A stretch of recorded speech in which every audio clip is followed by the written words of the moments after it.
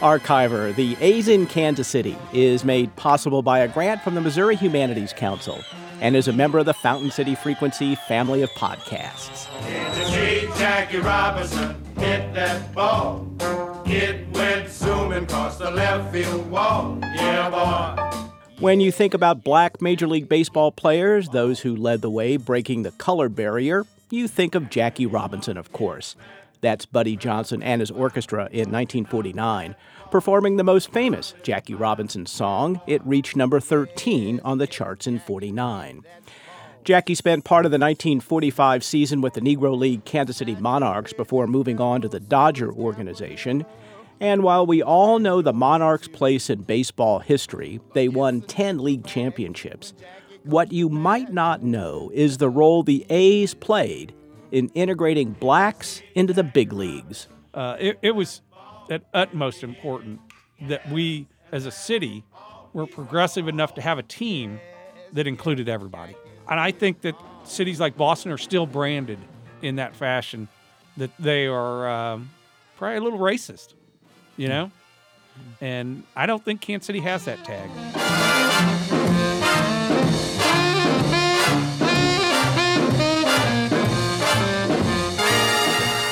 The podcast is Archiver, the A's in Kansas City. Episode 3, The A's Lead the Way.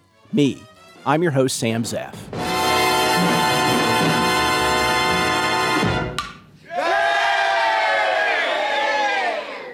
If you're by a computer, you should head over to our website, FountainCityFrequency.com, where you'll see the first team photo of the Kansas City A's in 1955. For the most part, it looks like you'd expect for the time. Baggy uniforms worn by men who look more like regular guys than professional athletes. But when you look a little closer, there's something different from most teams at the time. There are 3 black players: Hector Lopez, Harry Suitcase Simpson, and the controversial Vic Power. I talked to Jeff Logan from the Kansas City Baseball Historical Society about why the A's were leaders in integration.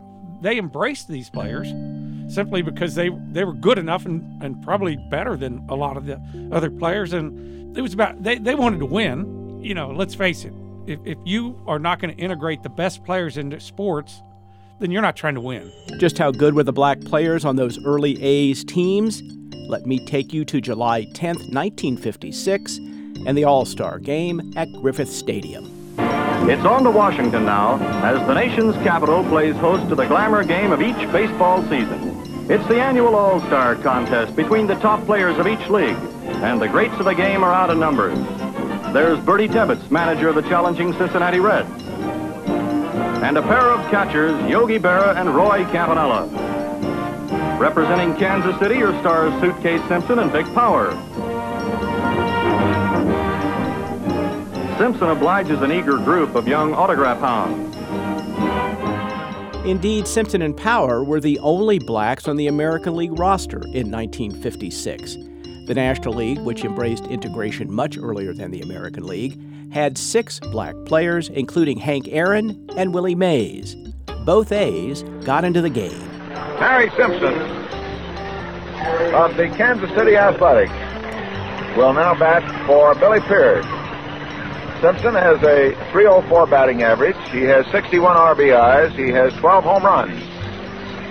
Swings over a very close stance. Friend delivers. There's a swing and a miss for a strike. Harry started out in San Diego, played with Cleveland, now with Kansas City, and since he's switched to glasses, has really found himself. The pitch by Friend is a fastball on the outside corner for a strike. Mr. Friend is very deceptive. He really pumps that ball through there.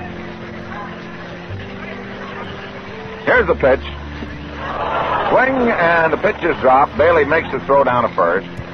So it's a strikeout for Bob Friend on Harry Simpson. That's legendary sports broadcaster Bob Wolf calling the game on the Mutual Broadcasting System. Power entered the game in the 6th at first base and was 1 for 2. Vic Power steps in with 1 out on the whole night. Antonelli's pitch. There's a grounder going out to Temple. He backhands the ball, knocks it down, picks it up and throws. His throw is wide, and going across first base is Power with an infield hit.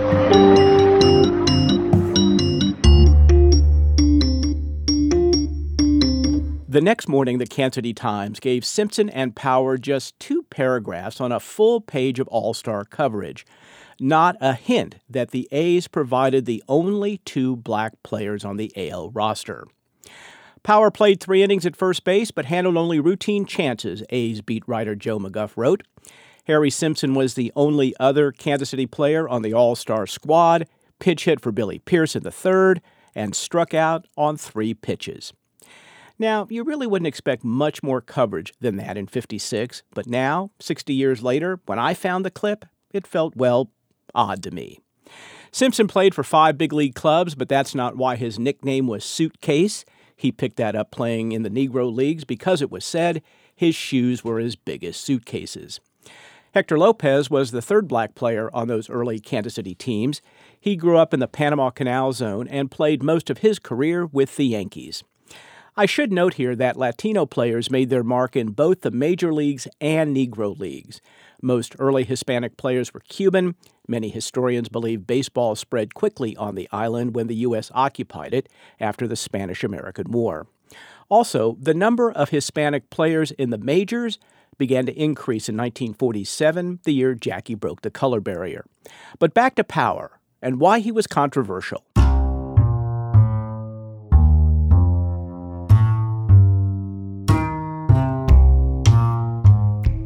Big Power played here with the Blues. Big Power would have gone to the Yankees, but they thought, Big Power had a girlfriend who was a mulatto, and he had a red convertible, and he'd ride in that convertible with this girl, and she was pretty and her hair was blowing. They thought she was a white girl, and that's one of the reasons Elston Howard was the first black Yankee instead of Big Power. If you recognize any voice in this season of Archiver, you'll know that one. It's Buck O'Neil, who played first base and managed the Monarchs. A little bit more Kansas City baseball history here. Buck mentioned the Blues, which was the top farm team for the Yankees from 1936 until the A's moved to KC in 1955. The Blues played in Kansas City starting in 1902 as a founding member of the American Association. Power was from Puerto Rico, and when he was at home, he played under his real name, Victor Payat.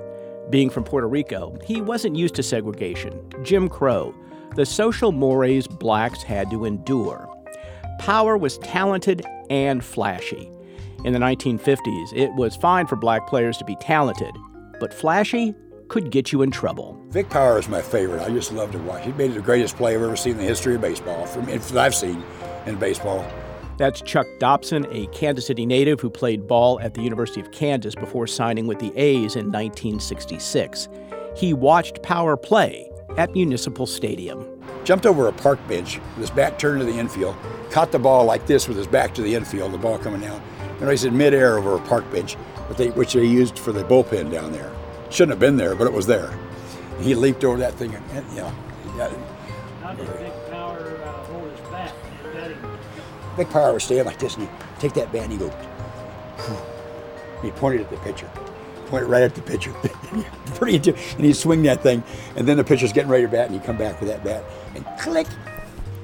There's a story about Power in the Roberto Clemente biography by David Moranis. Power, Moranis writes, walks into a segregated restaurant where he's promptly told by the waitress that she didn't serve Negroes. That's fine, Power told her. He didn't eat them.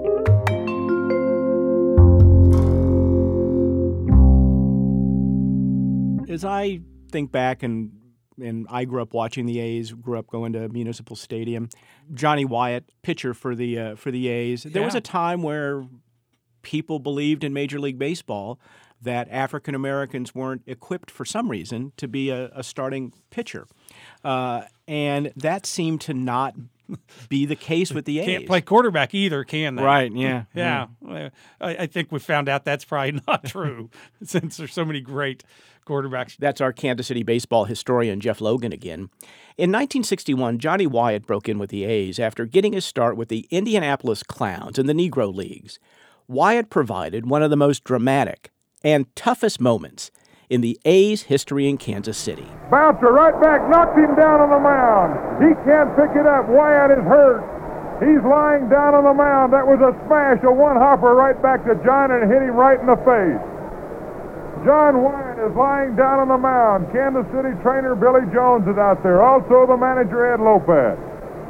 Oh, Clinton hit a smash right back at Wyatt on one hop and it hit him right in the face.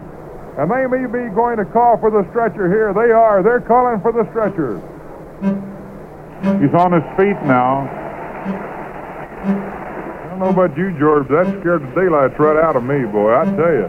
Wyatt would go on to a very good career pitching for Detroit, New York, and Boston, all teams slow to integrate, by the way. Wyatt would pave the way for starting pitchers from Ferguson Jenkins to Vida Blue to CC Sabathia. Jeff Logan says playing in Municipal Stadium meant a lot to black fans. You know, another thing the Kansas City A's team did, they played at 22nd Brooklyn Municipal Stadium in the heart of the urban core in the inner city, which a lot of the people in that area were African American. And those people were drawn to baseball. And I think the worst thing that ever happened in Kansas City sports history is when we built a stadium out in a field on a parking lot in the middle of nowhere. We kind of killed that. And I think that's led to a lot of things. We don't have many African Americans playing baseball now. Some of the greatest players in Royals history. Frank White grew up a block from there, and they walked to the stadium, you know, and after a few innings, they let them come in and watch the game. And I think that was important as a community, too. And that part I wish was still part of Kansas City. I wish the stadium was still there. Alas, it is not.